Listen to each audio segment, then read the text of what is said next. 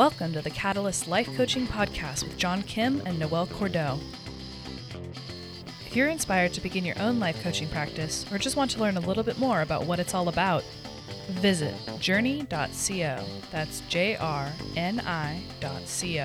for more information. Your adventure awaits. Today we're going to talk about something that every life coach needs to work on, and it's something that my partner struggles with. Noelle Cordeaux, we're talking about self-care. Yes. Good morning. Hello. Yes. So why do you struggle with self-care? Give us your self-care history. So my self-care history. By the way, I want to say thank you for being honest and thank you for being vulnerable. And I think as life coaches, there's this expectation to, portray our lives as perfect and we take care of ourselves so well, blah, blah, blah. I love that you are saying that, you know what, this is something I struggle with. It's something I struggle with. And this last week, I've been really trying to show myself and show my vulnerability and not try to pretend that everything's fine and everything's okay, because I think it's important, especially as a leader and somebody who people, our coaches look at me and say, wow, Noelle does all this stuff. She has such a cool life. And I can kind of say, yeah, and I'm also completely human. And every so often I get the winds knocked out of my sails and here's what it happens. Here's what it feels like. So it's been an exercise in vulnerability for days, literally. So your question, what is my self-care history? So have you always struggled with self-care, or was there a time in your life where self-care was not a problem at all? And it was more like the entrepreneurship and business and taxes and stress and all that made it difficult. Yeah, I think that I had a really brief window in my late teens and early 20s when I engaged in my own version of self-care through community. I belonged to a really awesome community of music fans, and we would all tour and go see shows together. And those were very close friendships. It was a lot of people taking care of each other, cooking food, providing housing and shelter if people needed it, just really helping each other out. And for me, that was nourishing. And I remember those years as just so distinctly beautiful, and having had lots of energy and having friends in my house and just people in and out. And there were always people, doing life together. Yeah. And then I grew up. Did you live in a commune? No. It sounds amazing, actually. I mean, it was, I guess so. Like I love communal living, and the direction that I would like to go in my life is actually to live in a commune. And so I have some dear friends that were very actively talking about what it would be like to own a property and everybody have their own little house on it. And as we age, we don't have kids, take care of each other and kind of go off into the sunset that way. So I'm huge on communal living. It is amazing. It wasn't a commune. It was a collection of friends that were local and from all over the country.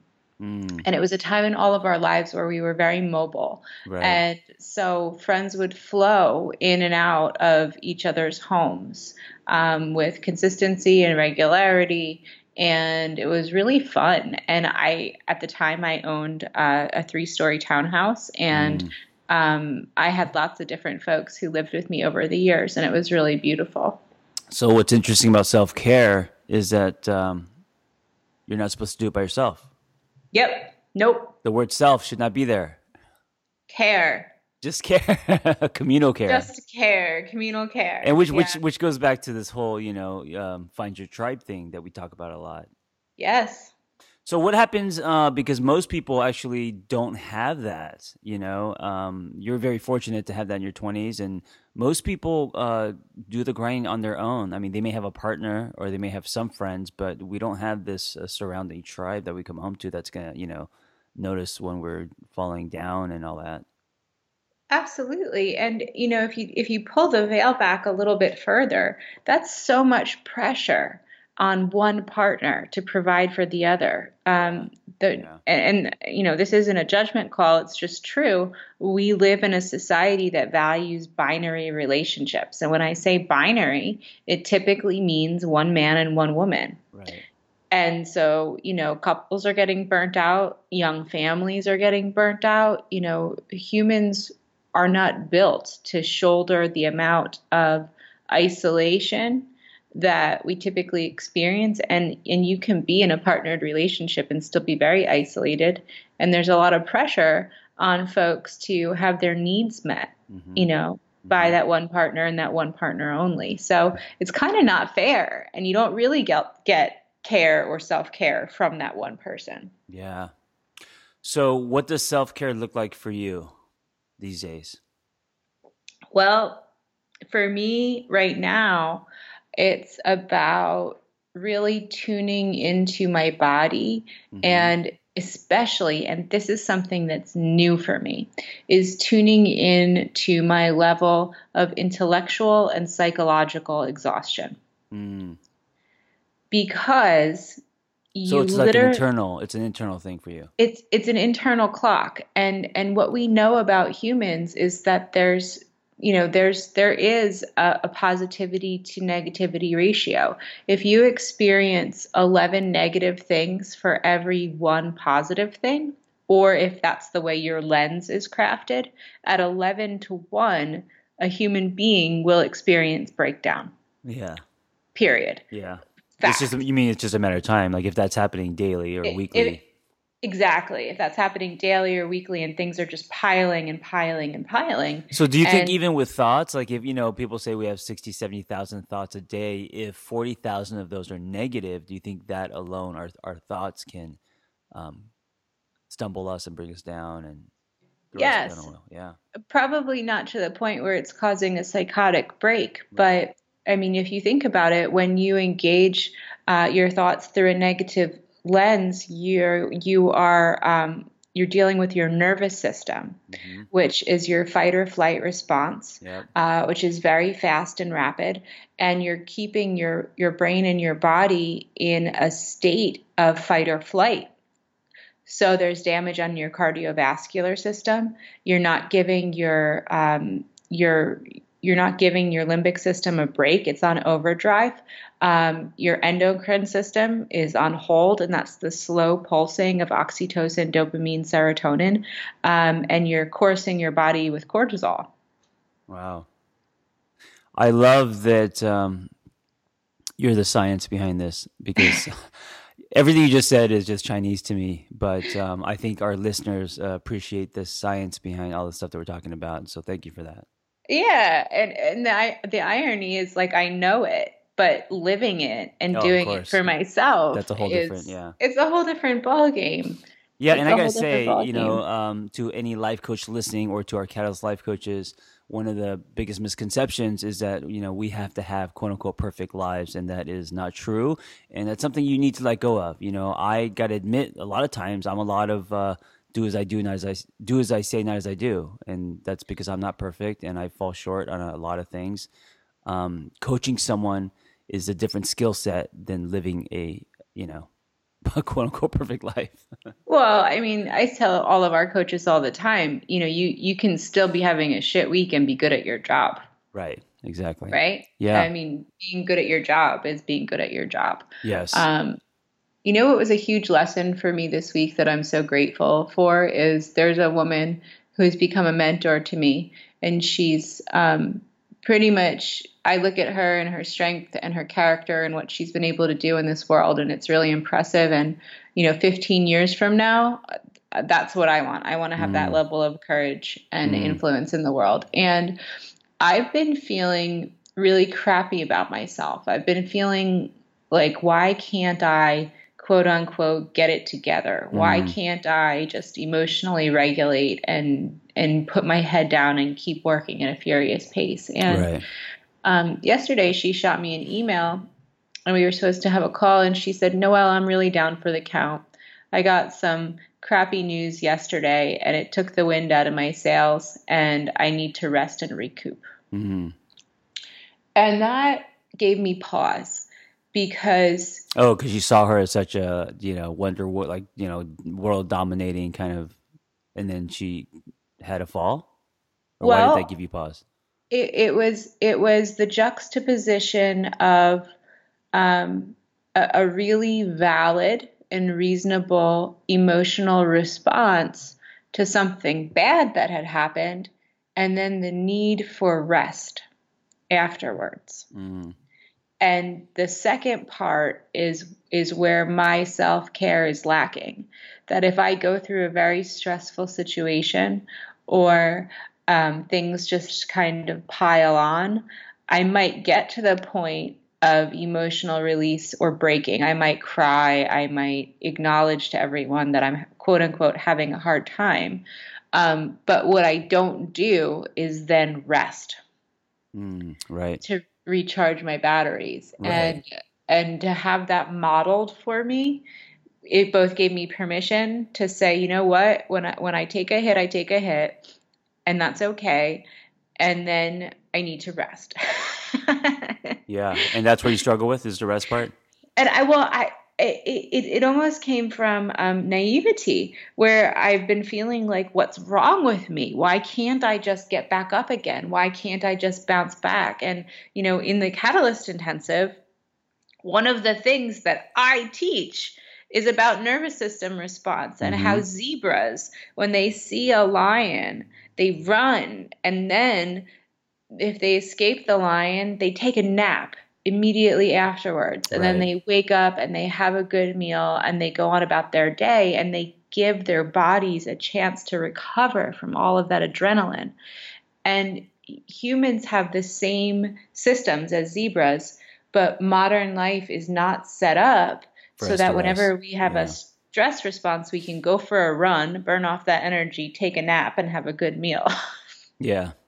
How nice would it be if we No, could we're all we're do we're st- that? we're stuck at work answering more email, and the stress just builds and builds and builds, and Exactly. yeah. Exactly. So And for so, so for me, self help is actually I'm actually good at it. The only part that I struggle with under self help or self help self care is the sleeping part, and you know this. My sleep is horrible, and like so last night I didn't sleep well again. So I go through stretches of good sleep and then stretches of bad sleep. But other than that, I don't internalize much, and I don't. I think I used to, but I don't bash myself. I try to be kind to myself. All of that stuff. I do this thing where I think about these categories. So emotional space, having a need for that. Doing something physical and active every day, which I have no problem doing that. Um, or spiritual need, and that doesn't necessarily mean religion, but kind of tapping into the spirit of who you are and something greater than yourself. Our sexual need, I think we're all sexual beings, and this doesn't mean just to have a lot of sex, although it can. It means to feel sexy. So whatever you are doing to fulfill that need to feel sexy. Our intellectual need, feeding our brain. I do listen to a ton of podcasts and audiobooks and stuff. And then our purpose and passion need. And I feel like if I'm kind of hitting all of those things, and they don't have to be in the same amount, um, I'm flowing. I'm doing okay. so do you have like a Venn diagram on your bedroom wall No, that no, like, because I. So here's the thing: they don't have to all be perfectly like four things in each category, because I don't really believe in balance. I believe in this like human equalizer, and everyone has their own treble, bass, and the setting their equalizer to the pitch that works for you. I enjoy work, and by work I mean like what I'm doing right now, producing content. I drown in it. I do it all day. I love it. So that is obviously a lot more. I spend a lot more time doing that than say, fulfilling my emotional need or something. So it's designing your life in a way that works for you, and it's going to be different for everyone. But hmm, I feel like all of that should be in there. Most people, they just focus on work and basically work and money. And I think there's other things like movement. Like we should get up and move as much as you can every day. Yeah, and I think too there's an intuitive voice. Like we all know it, you know. I was supposed to take today off. I had it as a day off on the calendar. Then the week unfolded and then I said, "Oh, you know, I have work to do. I won't take today off anymore." And the way that I'm honestly intuitively feeling right now is I need to take the rest of the day off. Mm, And I need to clean my house and I need to go for a long walk and, yeah. cook food and plug into my people and just really disconnect from everything to give myself that break, to give my prefrontal cortex a break, to give my limbic system a break, and to honor it. I think that's where I have the hardest problem is I get so scared that I'm going to let people down if I Yeah. stop working for a second. Yeah, that makes complete sense. I think it's not just you. I think many can relate to that. The pressures of getting things done, not only for yourself, but for other people, especially if you work for someone or if you're in some kind of, corporate ladder job, you don't even have that choice. I mean, it's like you can't leave, and you got I to, think, yeah, and I think the world needs to change to accommodate that because there are yeah. some days where you just have to walk away Hmm. I and agree. take a I, step I, back. I think you're going to be more potent, more productive if you obviously take care of yourself. The other piece is the internal self care. And Mm. this is really interesting. So I was just talking about being kind to yourself. When you screw up, to not go back and play it 5,000 times and what's wrong with you. So the language that the way that you talk to yourself. Um, I think sometimes the internal dialogue and the internal self care is actually more important than the 2 dimensional self care like that I was just talking about. The checklist. Do you think it's so? This is an interesting question, and I'll frame this for you. Do you think it's different for women and men, the internal self care? Yes, Um, I think it because of society. I don't think it's a because biology thing, or maybe it is. I don't know. I don't think it's a biological thing because, you made a really interesting observation. I sent you an email last week that I was just beating myself up over and wanted to Yeah, know how you thought I came off. right. And you thought I was fine. Yeah. You, And so what happened in my head? I mean, I thought you were direct, but I didn't think you were mean or like crazy or anything like that. Yeah, I think it was a normal email. So for me, I'm a very direct person. And Yes. if you don't know me, and don't also know that that comes with a massive amount of kindness and empathy, Sure. I believe that I felt scared that my directness was like too much. Mm, And so that kind of goes into the whole self care thing, right? It's like I fired off this email, I don't get a response. And then I go into a tailspin of like, what have I done? You right. know? Right. And then I tank like emotionally to the pits of sorrow of like, you know, I'm driving our company into the ground. Yeah. Of And then course. I come back up again and I'm exhausted and the show must go on. And so so if you're coaching me, like knowing that this is my pattern, what's the solution? How do I break this crazy ass habit? Well, let me ask you this: you are very kind and gentle and compassionate to other people. I think it's one of your gifts. But I wonder if you're like that to yourself. I'm getting a lot better at it. I'd say, for the most part, I'm pretty kind to myself. Where I'm not kind to myself is that, and I think this comes from a little bit of my upbringing. Both my parents are pretty tough folks, Yeah.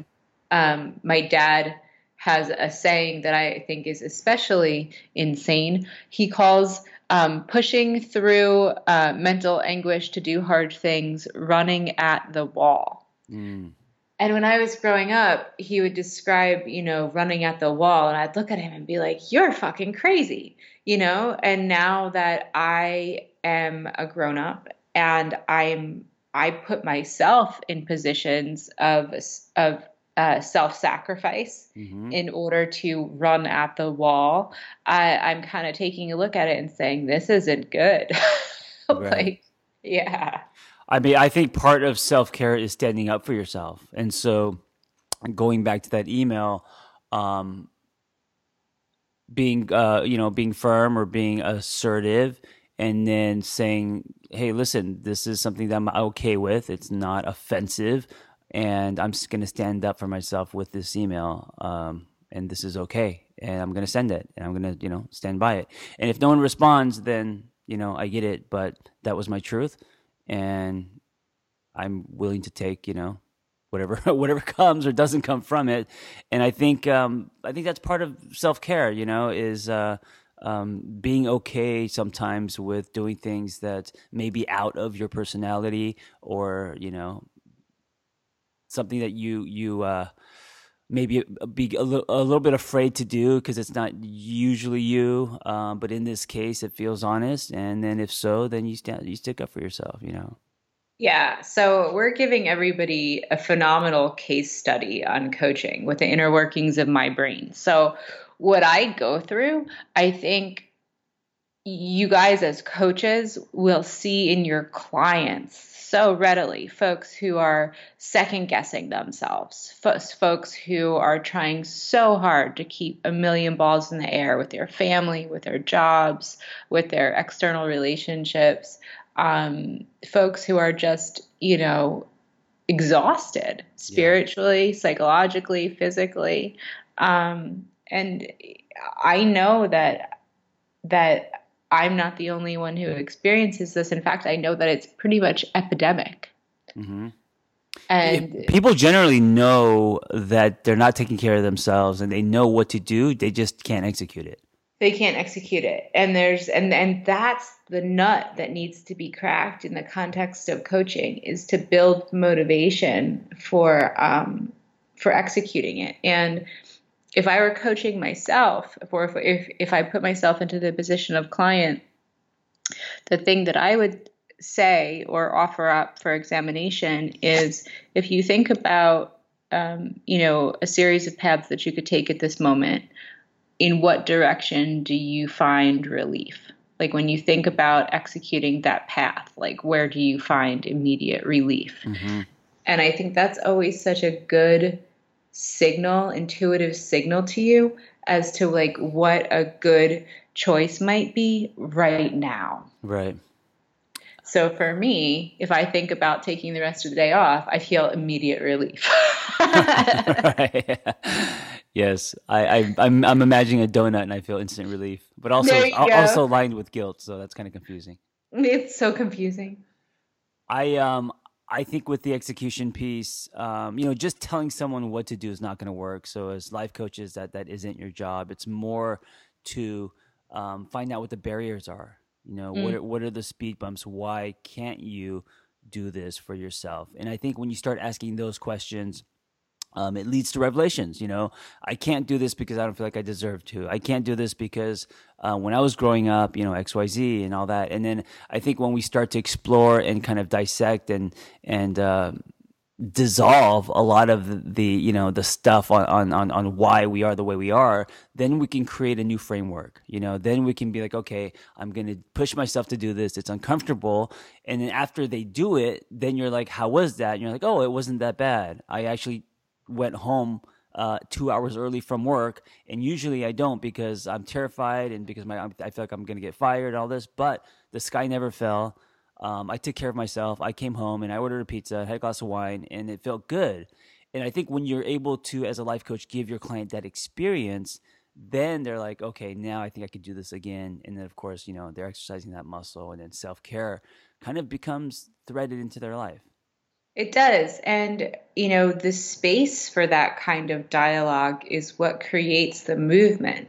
So, I can tell everybody that experientially, just in the past, 20 minutes of having this conversation with John, I have been coming to my own realizations. I started going through a checklist in my head of all of the reasons why it would be okay for me to take the rest of the day off. And I was able to assess for myself that there really isn't a threat or risk that I have to be concerned about right now. And so if you guys are thinking about getting a coach to help you with your own stuff, it's not a magical potion. It's the space that exists between you and your coach to actually put this stuff out on the table and reason through it that provides the relief. Yes, and I want to kind of end and remind people that getting a life coach is part of self-care. I think it's so easy for us to get a trainer, personal trainer, or nutritionist, or skincare or whatever. But when it comes to life coaching or therapy, we're like, I don't know, that's extra, and it's not extra. That's one way to take care of yourselves. I know Noelle has a therapist. I have a therapist. We both see life coaches. That's self-care. It is. And this was my session today. So thank you. Thank you. Guys, go to JourneyJRNI.com, and we have amazing life coaches there. Take care of yourselves and be well.